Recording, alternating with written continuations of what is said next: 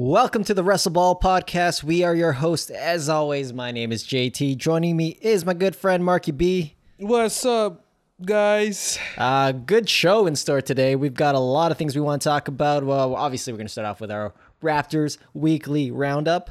But with that, I want to talk a little bit about the coaching for this year because we've seen some really good coaching this year across a lot of teams.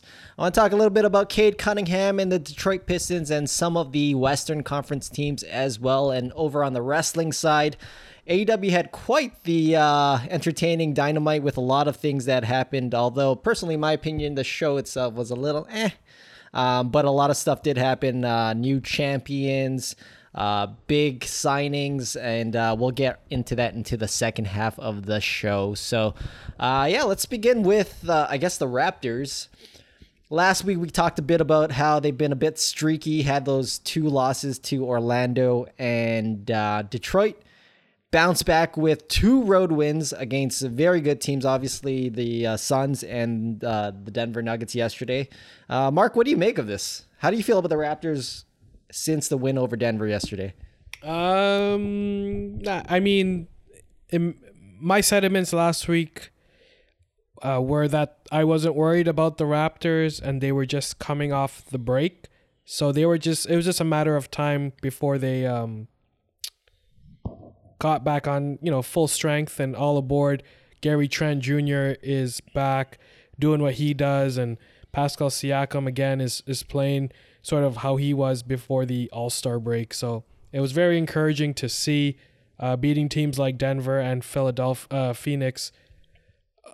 Both teams are facing a lot of injuries right now too, so it's a little unfair, but at the same time, both teams are playing well, so they are both Western Conference playoff teams. So it's great to see that on a road trip we could capitalize on teams like Phoenix and Denver right off the bat, and helping us hopefully get that ultimate 6th seed, because I think at this point it's not worth it to be in the play-ins. It's a little too dangerous with the Nets there, and again the Nets could also go on a run, but for all things Raptors, it's looking like it's coming together again. Yeah, I mean, the Nets win over the Sixers, was it this past week? Yeah, this past week was just a statement to the league that don't forget about them. So absolutely don't want to play them in the play-ins. To touch on a couple of your points here, GTJ was obviously just on fire against the Suns. Without him, we definitely would not have won, but he kind of reverted again back yesterday's game in Denver. I think he shot like 300, like 0.3 something. His shooting wasn't great yesterday. Who I wanted to talk about, who I felt was really good over both those games, was Scotty Barnes. This guy is really, without getting plays run for him and all that stuff, he's been amazing as a rookie, just doing all the little things that help us win. It seems like he can, much like Gary Trent Jr., he deflects balls like crazy. His hands are so long. And it was a huge win against Denver yesterday without Fred VanVleet, which I wanted to mention as well, because, Fred VanVleet, would you put him as our top player or second, tied with Pascal maybe?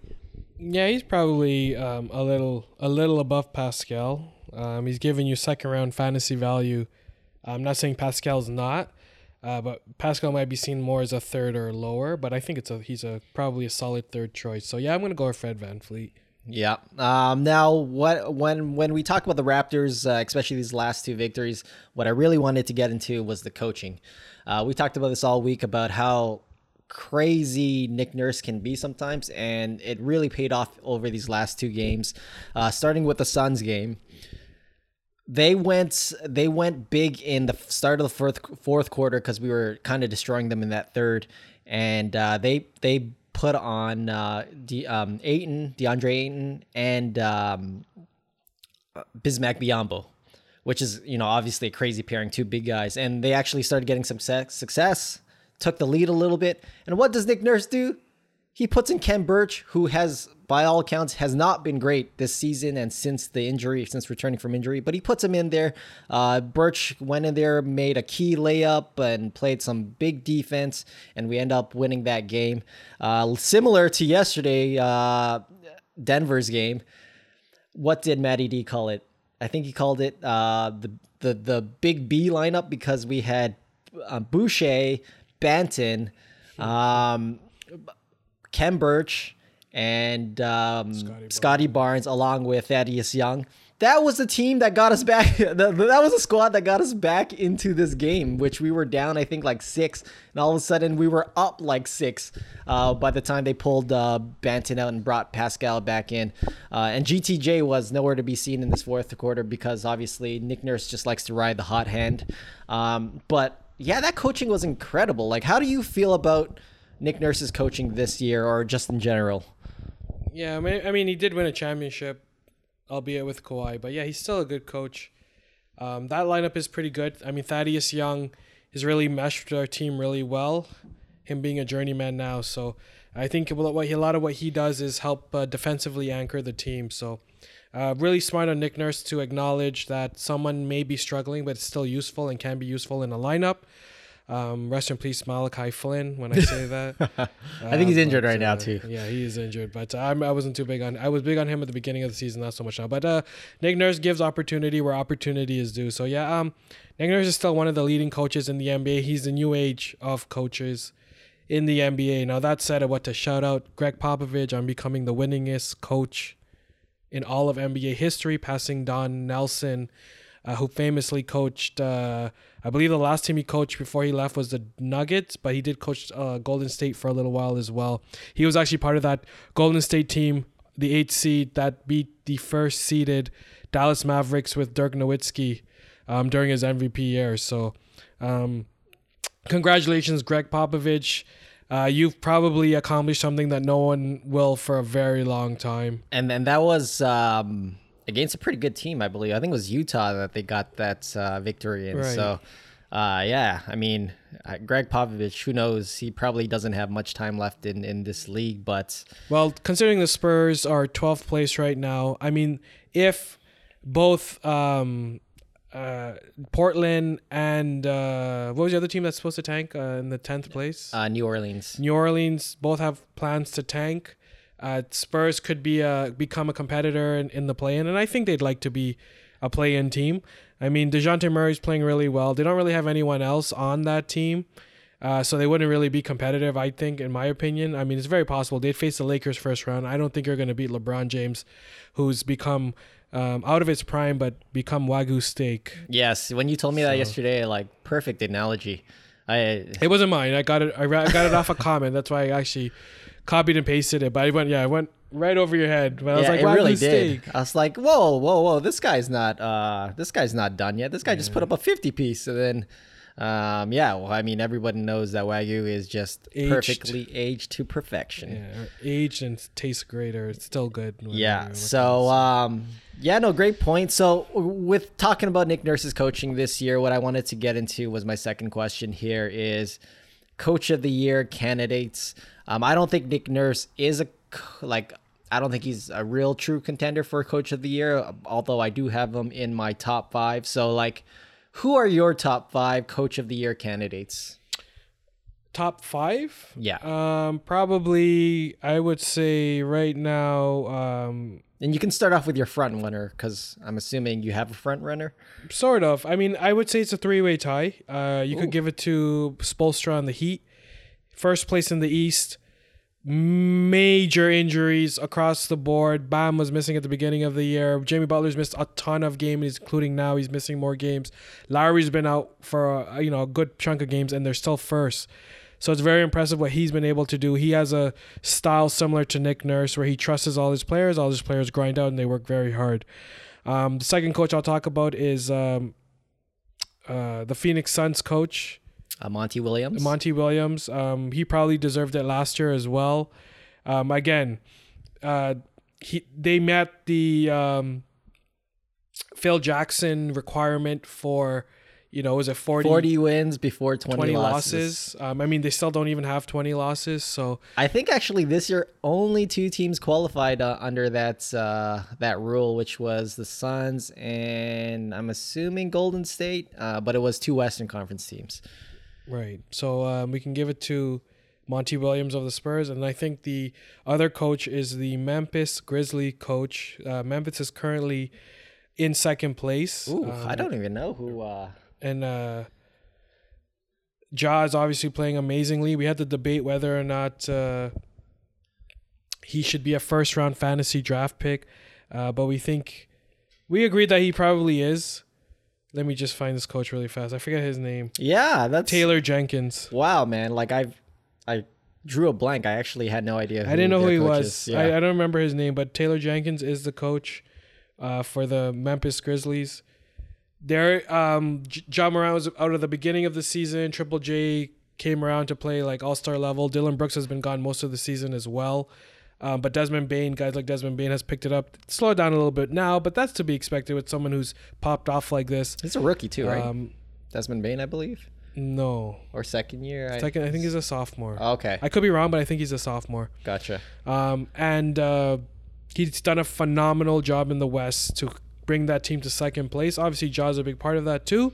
Not taking anything away, but I think those are the three coaches I think that are up for Coach of the Year. And then you can put the other guys in like Denver's coach, Mike Malone, which I think he's done a great job with Jokic and basically missing all of Jamal Murray and Michael Porter Jr. What just a sad like turn of events. And apparently I've heard that Jamal Murray isn't actually as close as a lot of people thought. Apparently it's a 50-50 that he returns this season, which is crazy because most people thought him and Michael Porter Jr. would be ready for the playoffs. But I mean, it's not looking great from that news, but hopefully, like I've seen clips of him shooting around, and it looks like, I don't know, I guess it depends on how he feels, right? Because shooting around is a lot different from in-game, but I like Mike Malone a lot too. And my dark horse would be Jason Kidd on the Dallas Mavericks. I think Dallas doesn't get enough credit for what they've done with basically nobody and trading a freaking star in Porzingis because it just wasn't working out, and getting Spencer Dinwiddie like a pseudo star who's there sometimes and not there other times. So like big ups to J Kidd and Luka Doncic for not being a play-in team in the West. I mean, it's literally just Luka. Yeah. No, that's fair. It really is just Luka. The thing with that Mavericks team, I will say though, is Luka kind of has even with KP there, it's always been Luka and the other guys, right? So he has that kind of chemistry built in. It's not as much adversity as I would say Jokic faces when obviously you lose two guys that you're used to playing with. Those are actually interesting candidates. It sounds like you went a lot based off of team records, which is completely fair. I'm going to give you my list. I'll give you my reasoning. A lot of it's stuff that you touched on as well. My front runner for me is personally Spoelstra. I think, like you mentioned, what he's done without a full lineup, like throughout the year, they've had no Bam, no Butler, no Lowry. Duncan Robinson's playing like garbage, and somehow they're first in the East. All right, like that definitely, you've got my eyes there, Spoelstra. The other candidates I would have probably second, I would probably have Monty Williams, just because the Phoenix Suns have not lost a step. Even without Chris Paul, they're still so dangerous. They look so good, and just the way they play with the veracity that you see in certain teams. Like I see that in the Raptors, that you can always stay competitive. Even the Denver Nuggets, games they're losing by like a couple of points, right? So I got Monty Williams there. I got Tyronn Lue there. I honestly think what he's managed to do with this Clippers squad, which is basically the Suicide Squad because they don't have their main guys, and they're somehow managing to take a group that's led by who's their best player right now, Reggie Jackson, and they're in 8th, I believe, and well ahead of the Lakers, who are in 9th. Which is crazy to me. Do I think they're going to make a deep playoff run? Probably not. But what he's managed to do is incredible to me. I probably would put Steve Kerr there as well, just because the Warriors are still really good. The same thing with the Warriors. It seems to be less about coaching and more about the core. Yeah. Like you need Draymond Green there more than you need Steve Kerr. No offense. That's always been sort of the question with Kerr, right? Because a lot of people had him. If we talk about just top 3 coaches of all, currently in the NBA, not coach of the year, but a lot of people have him there. And you're right. Like, at what point do we differentiate between the coaching and the players? Like, how do you personally see it? Because I know that you were pretty high on Steve Kerr last year. Has your opinion changed from last year, or I think he's still good. I think it's just. Would you put him as a top 3 coach? I don't know. Maybe. They are, what are they, 3rd place? I think they might be tied for 2nd again. I mean, I didn't put him in my coach of the year, so I guess not. Yeah. So. Well, I mean, coach of the year and of all time, I mean, Greg Popovich is your not all time, but like best coach. Like if you were to start a franchise, who would you want as your coach? That's a tough question. Who would I want? I don't know. Spoelstra seems like a pretty good choice. Yeah, I agree. I think Spoelstra's probably the guy. Nick Nurse is probably okay too. I mean, you need guys that know how to work with less.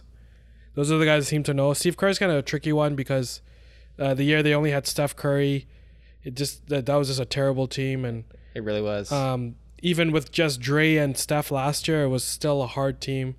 But with Dre, with Clay and Steph, and then all the other pieces, has been really good. Jordan Poole has been really good. Incredible. I have him on my fantasy, by the way. It's just lighting it up. Yeah. Well, when Clay's struggling, Jordan Poole is still in rhythm, and Clay's gonna have these instances where he just doesn't do as well. And then you're gonna have days like yesterday where they both go off. I think Clay had 8 threes and Poole had 5 threes. Sheesh.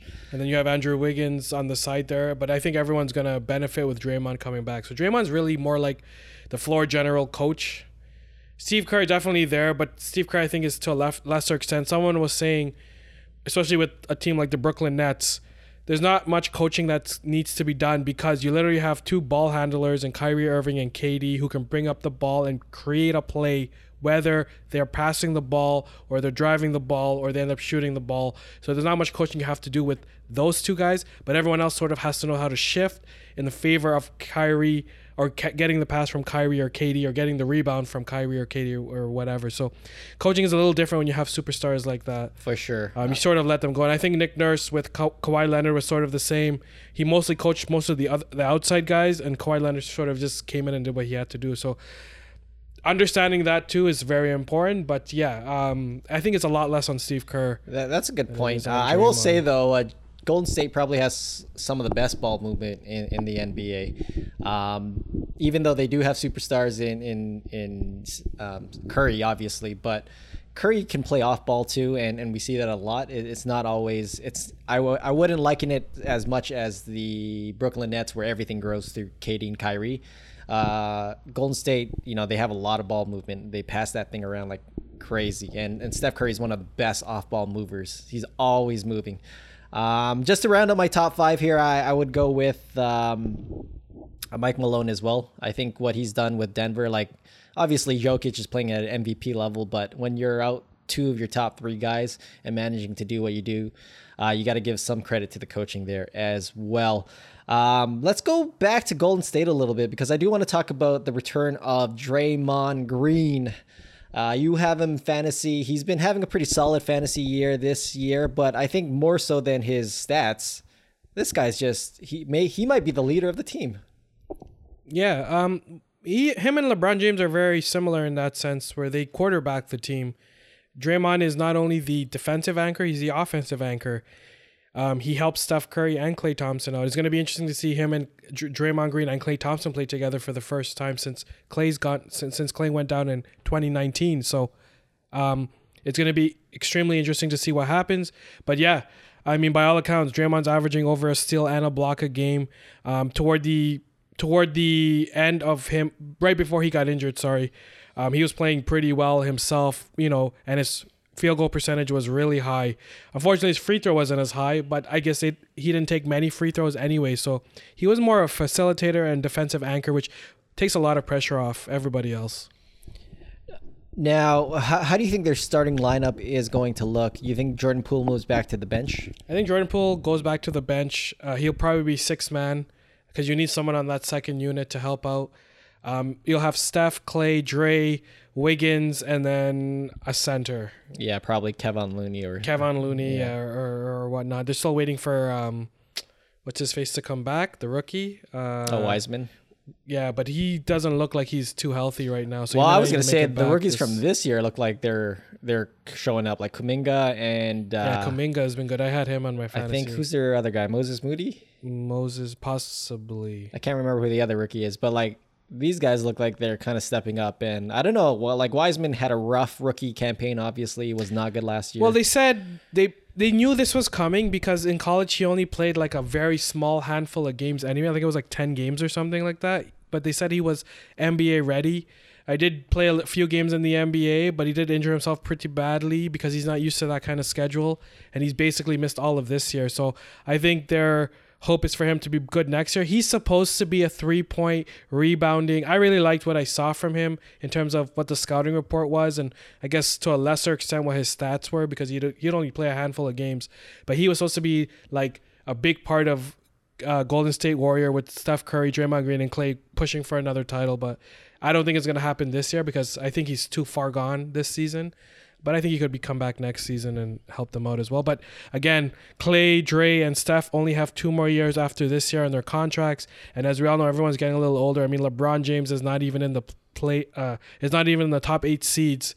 And doesn't look like he'll even get there, to be honest. Yeah. They're pretty far off from the Clippers. Yeah, so I mean, like, everyone gets old and age hits everyone a little differently. And we saw that Steph Curry had a very strong start to the season. He slowed down quite a bit. Everyone said, Draymond's not there to help him out. Fine.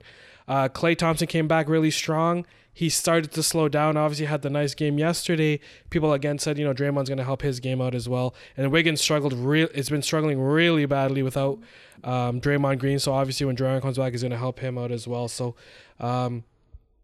Wiggins has to be the biggest, I guess, the person who's going to benefit the most from Draymond Green's return. I think Wiggins just been awful since the All-Star. I think they try to train. So Draymond took Wiggins under his wing, and I believe the plan was to train Wiggins to be like Draymond because of Wiggins' athleticism, which is that's a fairly logical thing to do. I don't think it worked out that way because Draymond's not as defensive-minded as he is more athlete and a physical guy. Then Draymond's a more high IQ guy.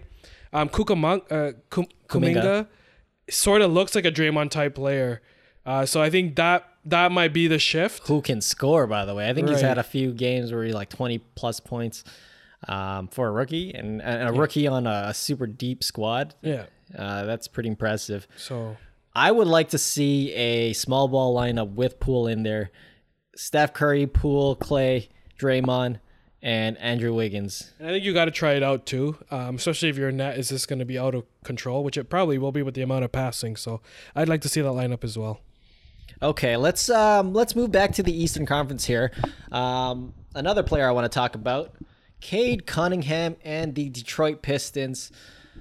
Holy cow. So in the last 10 games, Cade is averaging 22, 7.4 rebounds, 5.6 assists, half a steal, and 0.4 blocks with almost 2 threes a game. The Detroit Pistons are 6-4 in their last 10 with some pretty impressive wins. One over the Raptors, one over the Timberwolves. What is going on here? It's just a rookie, the first round pick gaining steam, getting used to the league, getting used to losing, not liking losing.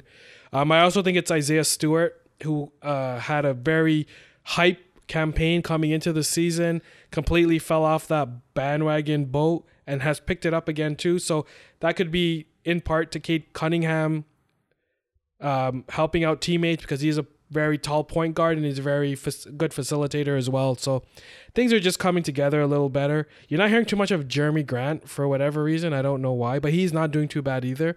So the team's sort of coming around. But like you can sort of see this sort of thing happening after All-Star break where teams that have drafted high that aren't making playoffs anyway start to burst out now, and you sort of see these guys sort of come out. I mean, not that he's one of them, but De'Aaron Fox is going nuts right now in the second half of the season. But that's also due in part to Tyrese Halliburton being traded to Indiana, who's also killing it, by the way, in Indiana. Yeah.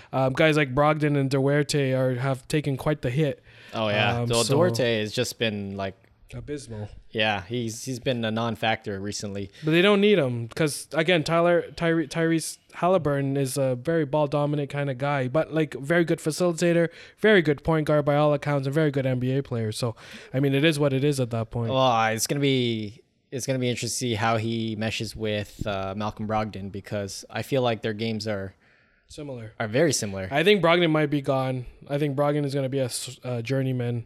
I could see soon. Brogdon becoming sort of like Mike Conley, going to a good team that just needs a good point guard, but not exactly a star point guard. Yeah, I think Halliburton is gonna do to Darren.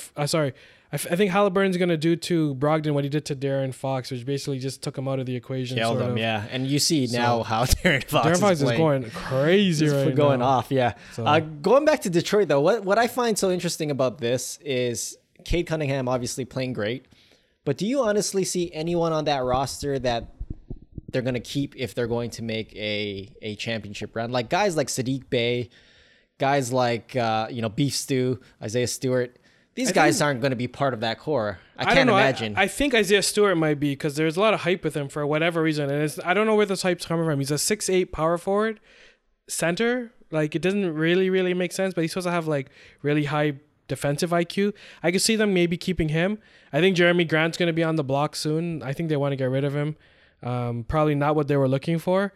But they did pay him. They did pay him the bank, so it is what it is. But I just off the top of my head, I can't really think, and hopefully I'm not forgetting anyone. But yeah, Cade Cunningham, possibly Isaiah Stewart. But I think I agree with your point that Isaiah Stewart's just not really that much of a factor to think about when you're trying to build a team or rebuild a team or create a championship team. Yeah, like I'm looking at all these guys and I'm thinking, which of these guys are going to be Detroit's core in the next 3-4 years? And I really can't see it. Maybe Jeremy Grant could be a part of that because he is a high scorer, but with Cade Cunningham sort of taking over that scoring role as well, even though he's a great, phenomenal playmaker as well. Jeremy Grant is a guy who I never really felt belonged in a winning core. He's better off suited in that. Well, what was he playing, like fourth man role in Denver? Yeah, that's the kind of role I could see him if he were to be on a championship core. But he wants to get paid. He wants to be a top 3 type player on his team. So we forgot about Marvin Bagley III, who's been killing it on Detroit. Nice. Marvin Bagley. Does anyone believe Marvin Bagley is going to be a core of any aspiring team? You got to ask Sacramento Kings owner. Who'd they take him over again? Doncic for sure. For sure. I know they took him over Doncic. They took him over someone else too. But Detroit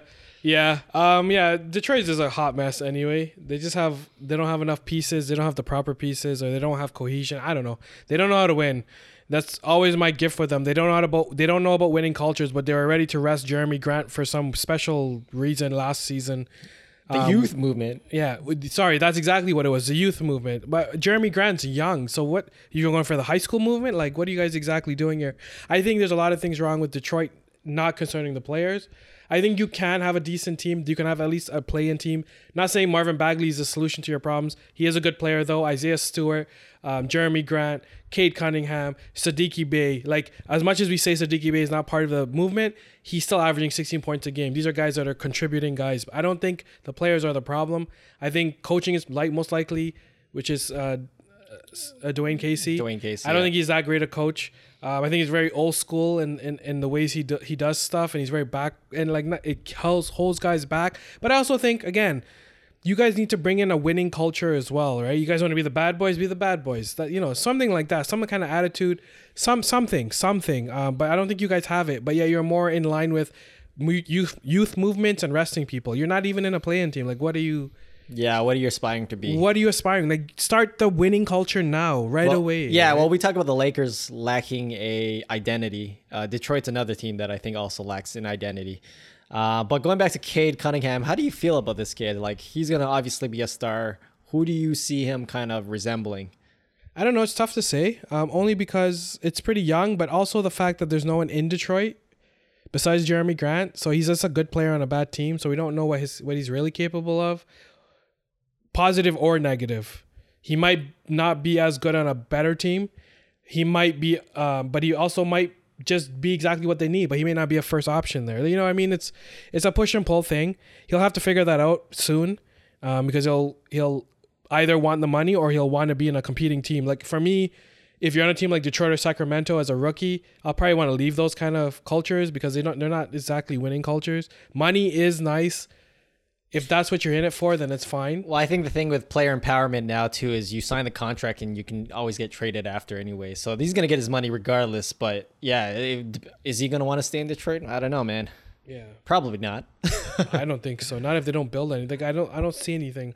I see a skeleton. I don't see any meat on it. So when I look at Cade Cunningham, though, I see a little bit. Maybe correct me if I'm wrong, but I see a little Luka in him. I honestly, the way that they play the game at their own pace. Which is ironic because Luka's only 22. Yeah. And this guy's 18 or 19. Yeah, so yeah. Only 3 years apart. But I see a little Luka in him because they play the game at their own pace and they play it consistently, from the start to the end. They don't play in bursts. They're just consistently good throughout the game.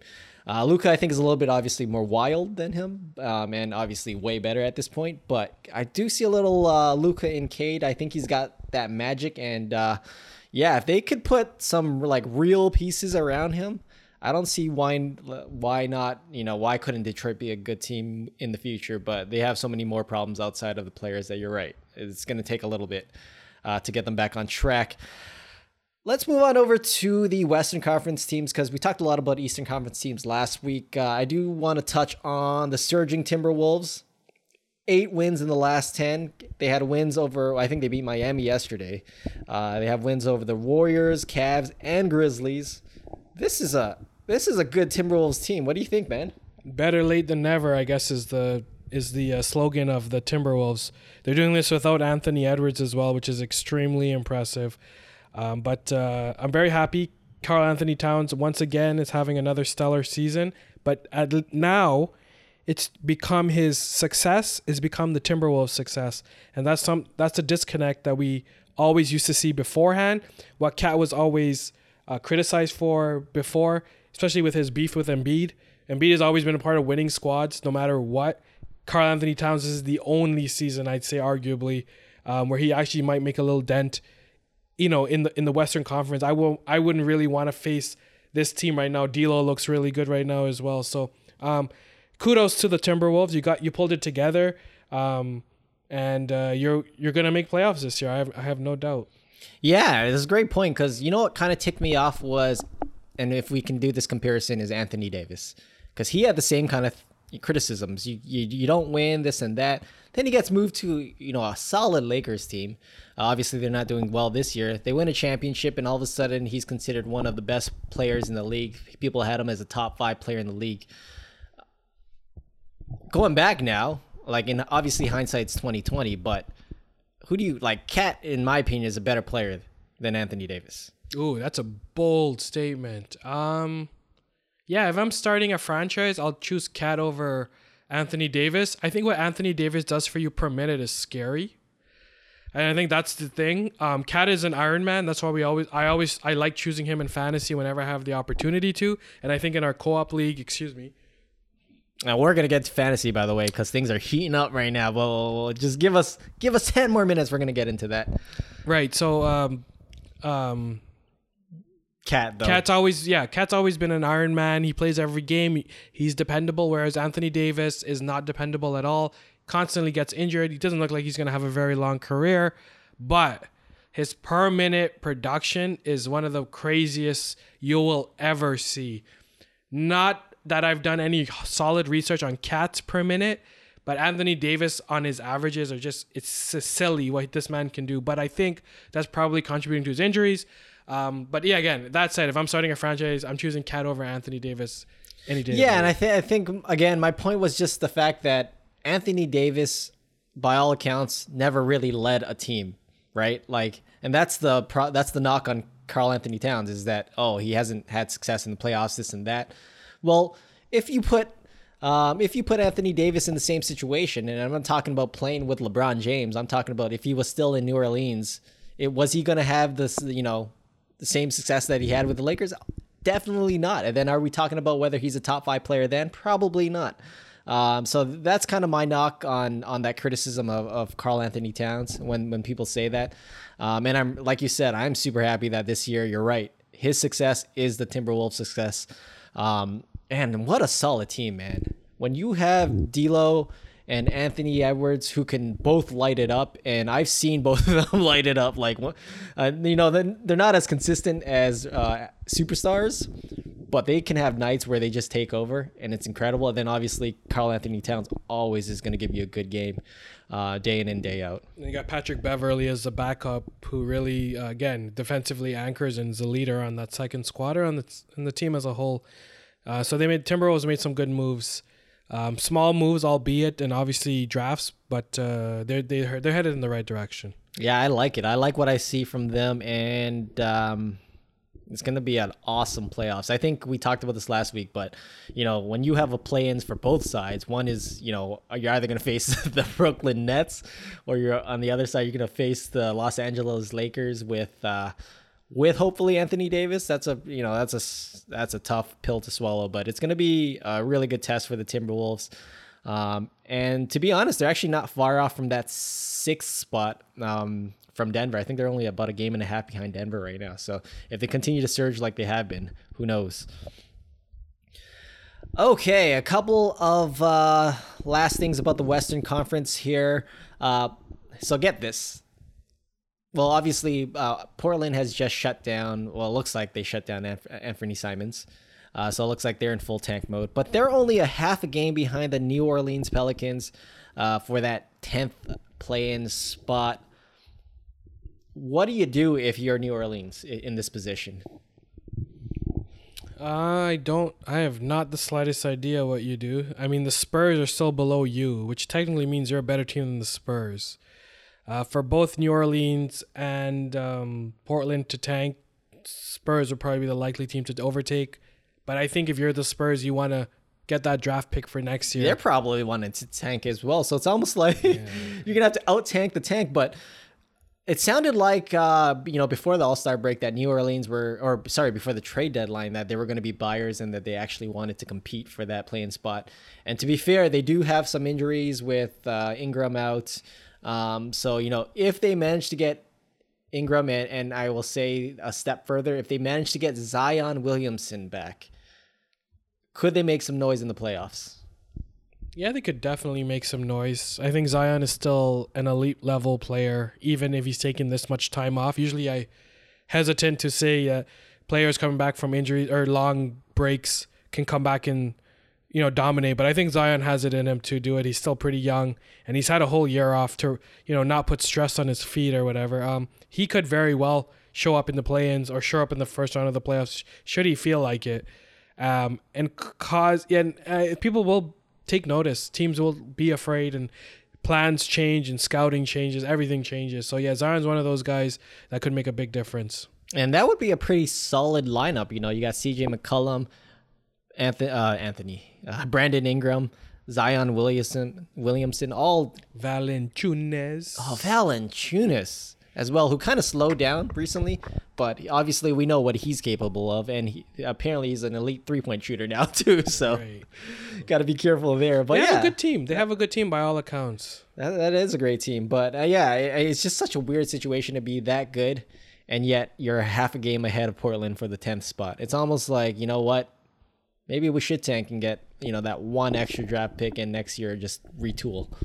Yeah. But yeah, that's the West is a crazy one.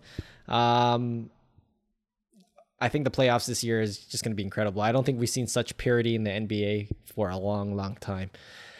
Before we end off the NBA side of this WrestleBall podcast, because obviously we do talk about wrestling on the WrestleBall podcast. Mark, you want to talk about fantasy a little bit here? Yeah, we're it's getting pretty dicey in our competitive league. Basically, we have 2 teams outside of the top 6. So top 6 makes playoffs. So we have 8 teams that are above 500 by a good amount. 2 of those teams won't make it. I'm currently in 5th. Joe's currently in 1st. Joe's brother, who's also playing with us, is in 7th. So we're all trying to get him in. Joe's facing the 2nd place team, who I faced last week, and I beat him 7-2, so he didn't get many wins. Joe's currently beating him 8-1, and we need to keep it like that for his brother basically to make it in.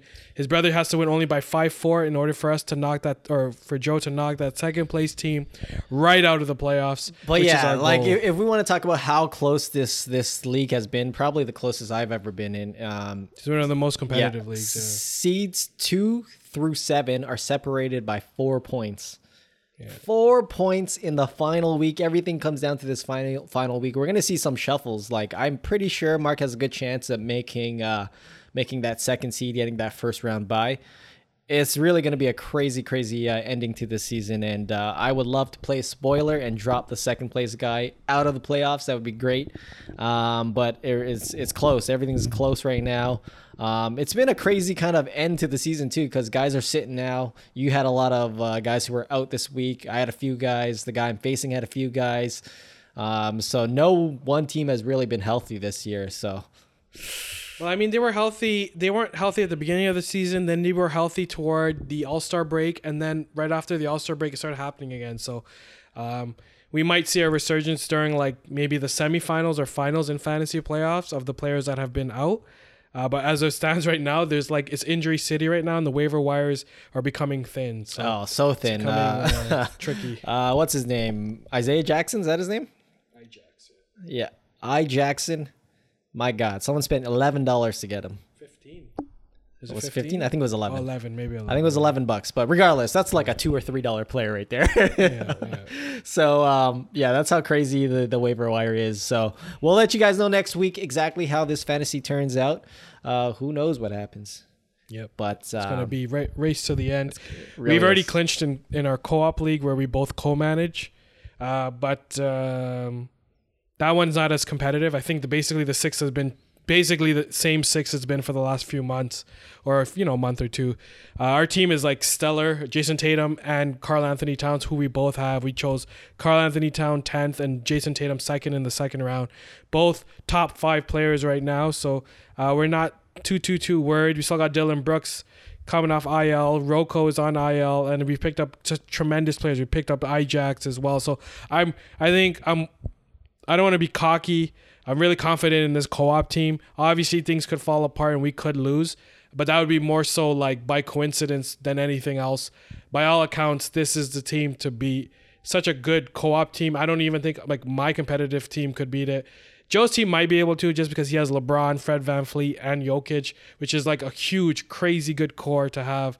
But like just seeing, I agree with you. No, that this co-op team is so scary. It came down to the pickups too. We managed to get Kyle Lowry off of waivers. Yeah, so I'll yeah, while you pull up that roster, the one thing I wanted to mention about that co-op team is just that I'm pissed that we're not going to get that first round bye. Yeah, and that's the odd part is we're third place. We're trying to get that trying to get a bye, but we're not going to get it. We're not entirely sure why, because we've looked at the team and we're not sure how their teams are doing so well, but we completely obliterated them when we faced them the last 2 weeks. We faced the first place team, the second place team, the third place team. We're now the third place team, and we obliterated it. So it is what it is. And we're currently up 7-2 on like the 9th place team, which doesn't matter. It was more so for us. So the team that I'm looking at right now in no particular order is Tyrese Maxey from Philadelphia, who's doing a lot better with James Harden there. By the way.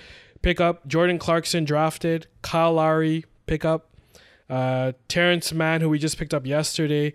Jason Tatum was a 2nd round pick. Scotty Barnes, who was a pickup at the beginning of the season. Ajax, who was a pickup recently, I think a few days ago. DeAndre Ayton, which is our 3rd pick, who we weren't so happy with. But anyway, he's doing what he needs to do. But he's definitely not a 3rd round pick anymore based off all the talent that's come on. And also the guys that may not be 1st round picks because they're pseudo 1st round picks because of the games that they miss. Alex Caruso, who we picked up yesterday, who had been injured most of the season. On a note, Grayson Allen said he apologized, but Alex Caruso said he did not apologize. He's a phony. He might be a phony. Gary Trent Jr., who's been a great pickup for us all season. We picked him up basically the first week that fantasy started. Pascal Siakam was our 7th round pick, who's giving us 3rd round value. Karl Anthony Towns, which was our 1st round pick, giving us top 3 value or top 4 value. Currently ranked 3rd. Dylan Brooks, who's still IL, Rocco, who's IL, and Brandon Ingram, who's IL. And so you're probably hearing some of those names, and you're thinking, oh, your team can't be that good if you have Terrence Mann and Ajax. But you got to remember, these are just temporary. Yeah. Really, those guys are going to be replaced by Brandon Ingram. Yeah. Dylan Brooks, Or Rocco. and Rocco, who's been like a top 50, top 60 player Stellar this year. player since being traded away from Portland. Just giving the Clippers exactly what they need. Well, with Norman Powell out too, like he's had to step up as well. So yeah, just remember those guys are going to be off our team, and it's literally going to be all guys you can't even drop. So that could be actually a detriment because in the final week we're going to have to do some streaming, but we'll get there when we get there. Hopefully we can make it to the finals. I don't want to count it just yet, but yeah, I'm very confident with this team going in. Yeah, let's move on over to the wrestling talk now. Last week's Dynamite, or I guess I should say this past week's Dynamite, was a lot of I didn't personally enjoy the Dynamite just because the matches and stuff weren't that great. But a lot of stuff happened, like almost pay-per-view worthy stuff, which is crazy because on what was it, Revolution that past Sunday, not really many title changes or any title changes or anything like that. But on this Dynamite, we'll start off with the beginning. Jericho turns his back on the Inner Circle, or at least Santana or Ortiz, and he creates this Jericho Appreciation Society with Daniel Garcia, the love child of AEW, Daniel Garcia and 2.0. No, I was not a fan of this just because they literally just copied exactly what they did when they first made the Inner Circle, the whole middle fingers to the camera, this and that. Like, I don't know, man. Were you a fan of this little storyline change here? I guess so. I think I was, only because Jericho was getting stale. Inner Circle was definitely getting stale. Clearly, Sammy wants to do his own thing. Santana and Ortiz were with, it looks like they're going to be more with Eddie Kingston. I like the Eddie Kingston thing. I like the fact that Jericho came out and said, I want to shake your hand. I like the tension they have between the two of them. So I think with that said, if you got Daniel Garcia with 2.0 and Jack Hager with Chris Jericho to make the new Inner Circle, it's going to leave Eddie Kingston and Santana and Ortiz to fend for themselves. And, being those New Yorker guys that they kind of are, it might be a little fun tussle. They probably get beat up a lot, but they probably bring a fight as well. I think this Dynamite shook everything up in the organization, probably because things are getting a little stale. I'm not really a fan of Daniel Garcia, but AEW is really big on him. So is, he's had big matches with Daniel Bryan and stuff like that. So they're really big on Daniel Garcia because he looks like a wrestling mat technician, whatever. Yeah. But I'm not too big on him myself. But if you're gonna give Jericho some juice, he's really good as a heel, and this might be the way to do it. He is good as a heel, and don't get me wrong, I love him as a heel, but Jericho Appreciation Society, like, that's just the Inner Circle. Yeah. But you're right. I do like, they probably will have a good feud with, Santana Ortiz and Eddie Kingston. Yeah. Eddie Kingston. So that'll be good. Sammy G's obviously doing his own thing. Can we both admit that was terrible? Yeah, it was cringy, man. One of the worst matches I've ever seen in my life. I'm going to get into personal stuff here along with the professional stuff here. Scorpio Sky winning was great, but worst way to win. Especially the way they did it with Paige Van Zandt signing, with Tay Conte coming out to help Sammy Guevara. And I'll talk a little bit of personal life now. You just broke off an engagement, and Tay Conte's jumping all your body like that. Like, it's probably not good. Well, PR the other right thing now. too is you're talking about Tay Conte, who was like recently a contender for the title, and having big matches, and all of a sudden she's just your Bonnie to your Clyde now. Like, What the heck?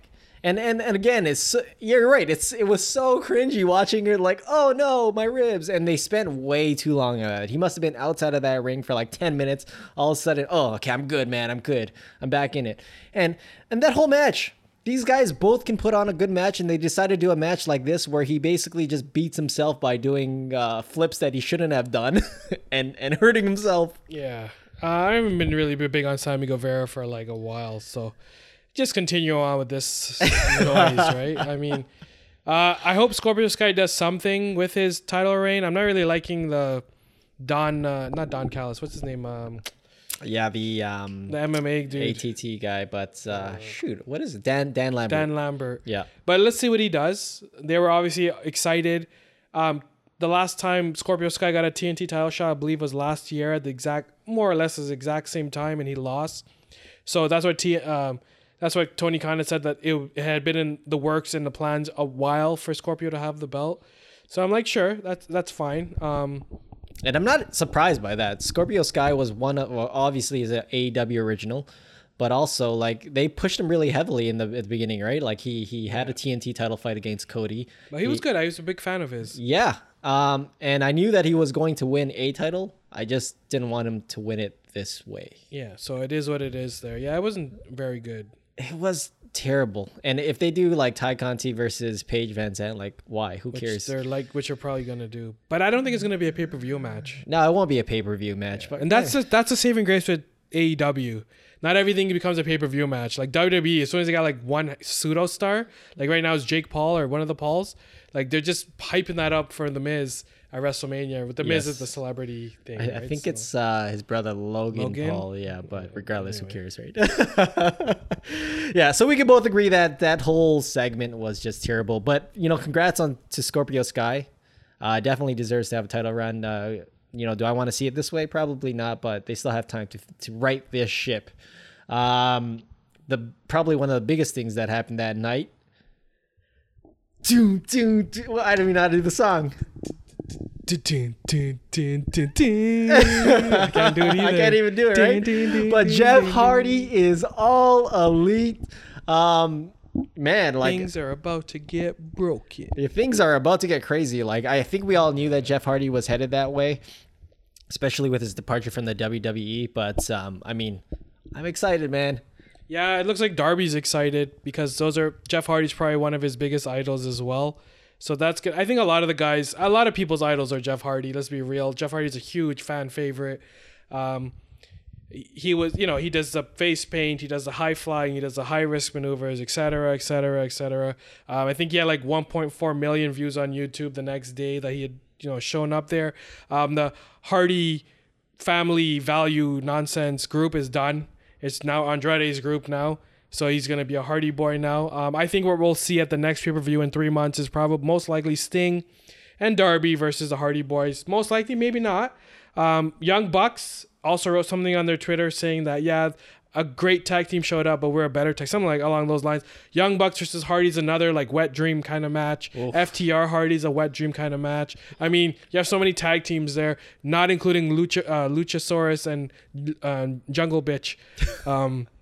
I'm not excited to see them fight the Hardy Boys. I'm not excited about that tag team in general. As good as they look on TV, a lot of people said that they stole the show at Revolution, and I'm not denying that either. But it's just strange. They're good wrestlers, but you need a little charisma as well. And we all know that Luchasaurus has absolutely zero charisma. I don't even know if he ever does promos, but and we really haven't seen. Like you said, you feel like Jungle Boy has almost just taken on a Christian like facade, which is kind of weird.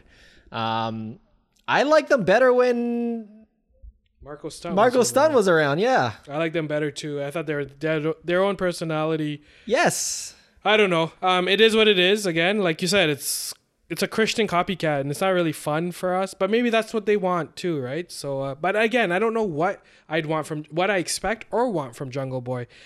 Like I know his dad was Jack Perry.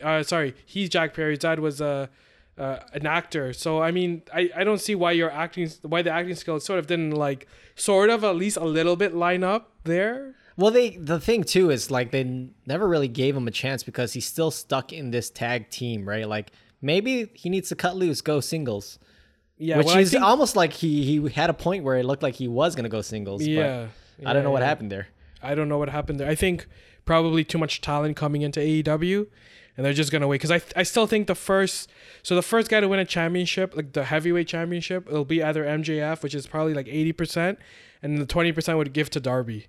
Yes. Sammy's at the end, and Jungle Boy is like a little above Sammy right now. Honestly, I would say neither of those two are even pillars anymore. Yeah. To be honest, like if we're talking about pillars, guys who we think are going to be the face of the company, I can't see Sammy G or Jungle Boy being the face of the company ever. Yeah. I see them as Miz type. Maybe they're going to be solid mid-carders, and again, even Miz is like on another level in terms of where he's cemented himself in the company. But yeah, well, he works with celebrities. It's such a fun gig at the same time because you're meeting people, you're involved with Hollywood. It's part of your gimmick or your kayfabe.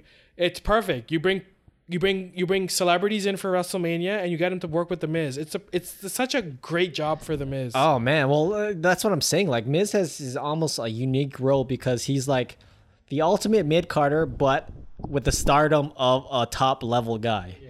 So, and do I see Jungle Boy or Sammy G getting to that level? No, I can't. Especially when Sammy G's doing like corny stuff like this, and Jungle Boy just doesn't have a personality apparently. And I don't want to shit on these guys because they are good wrestlers. Like Sammy G is one of my favorite in-ring wrestlers. Like he never has a bad match, but I haven't seen a good promo from him in a long time. Moving on though, so Jeff Hardy's not return, but entrance into the AEW is going to shake things up. I think Young Bucks had a little bit of a scuffle, not really a scuffle, but you saw that little promo that they did with Adam Cole, baby, where he's choosing who his tag team partners are going to be. Right. So does it look like we're going to get a little break in the feud there, or is that going to be a long-standing thing? I think for Adam Cole and Adam Page. No. Adam Cole and the Young Bucks.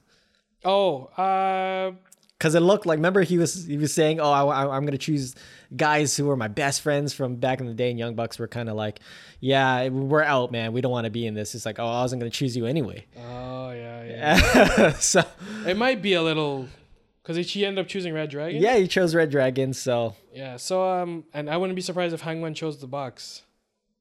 Oh man, I did not even think about that. Because Hangman met with the Dark Order, and they're like, oh, I want to apologize to you guys, whatever. And then John Silver is like, all right, great. Now you got to choose a tag team. So we're thinking like me and him, and he's like, I think I want to choose someone.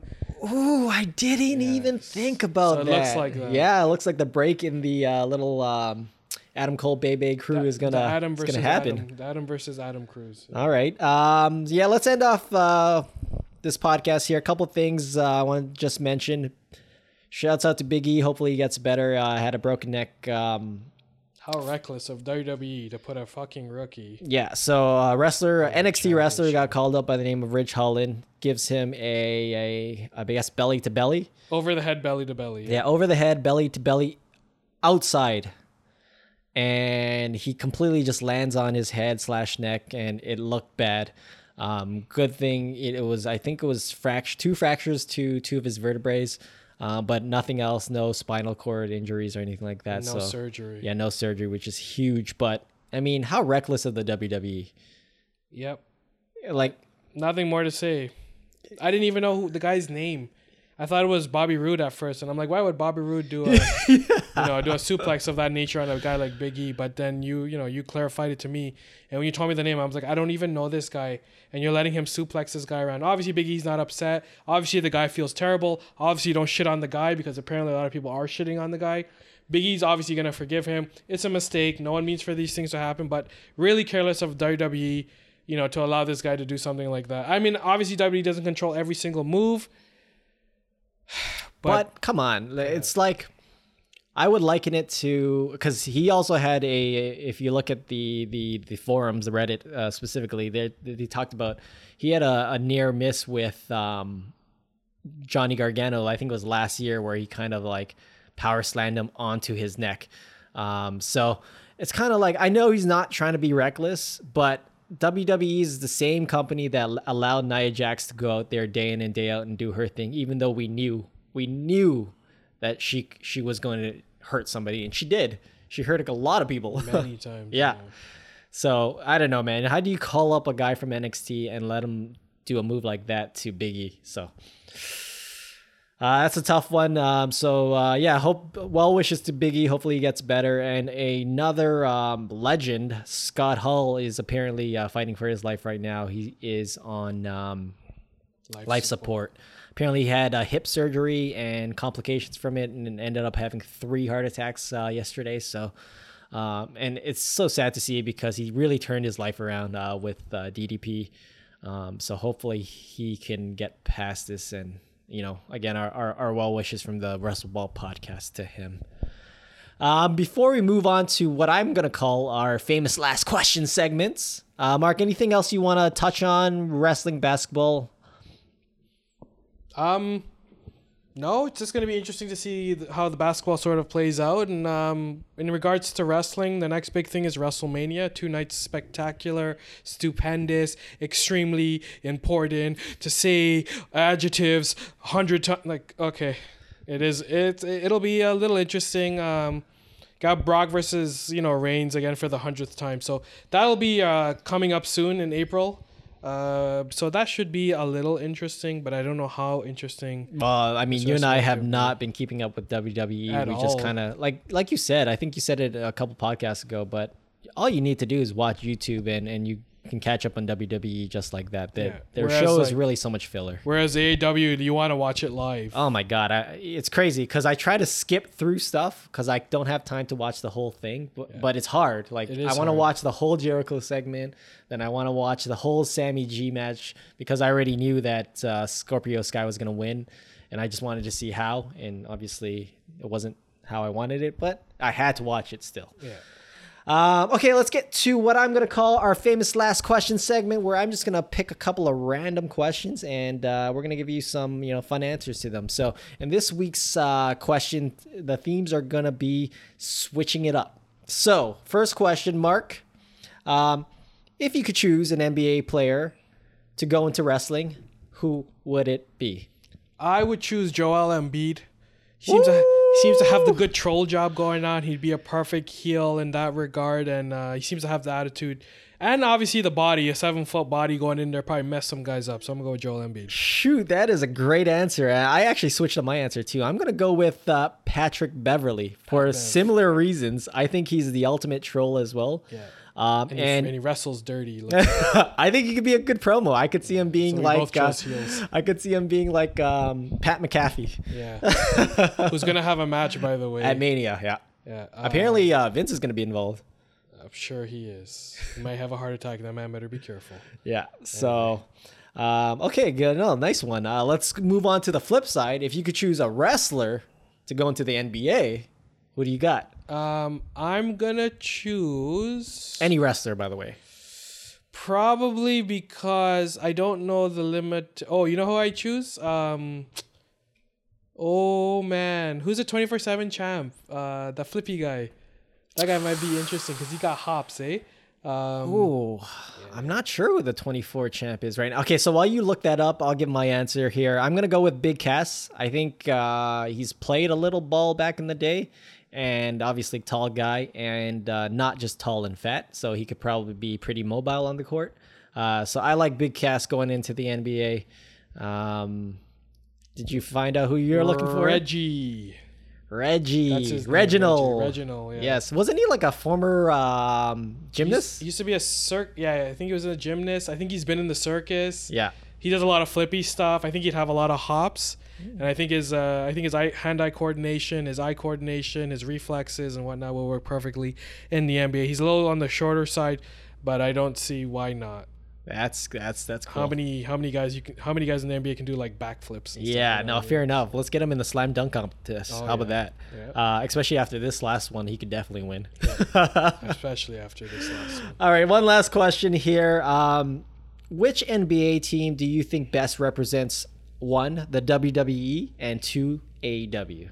Lakers are WWE. 100%. I agree with you there. And then you said AEW? Yes. AEW is going to be like Shy Guild SGA.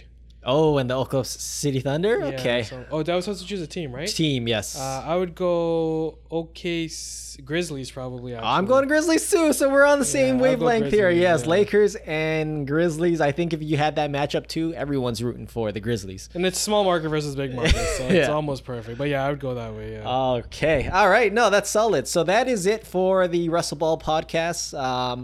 We'll be here next week, and yeah, hopefully we'll have some updates on the fantasy, because even I'm sitting here, I'm ready to check my phone. I want to see what's going on. So as always, you've been listening to the WrestleBall Podcast. Mark. Cero Manero.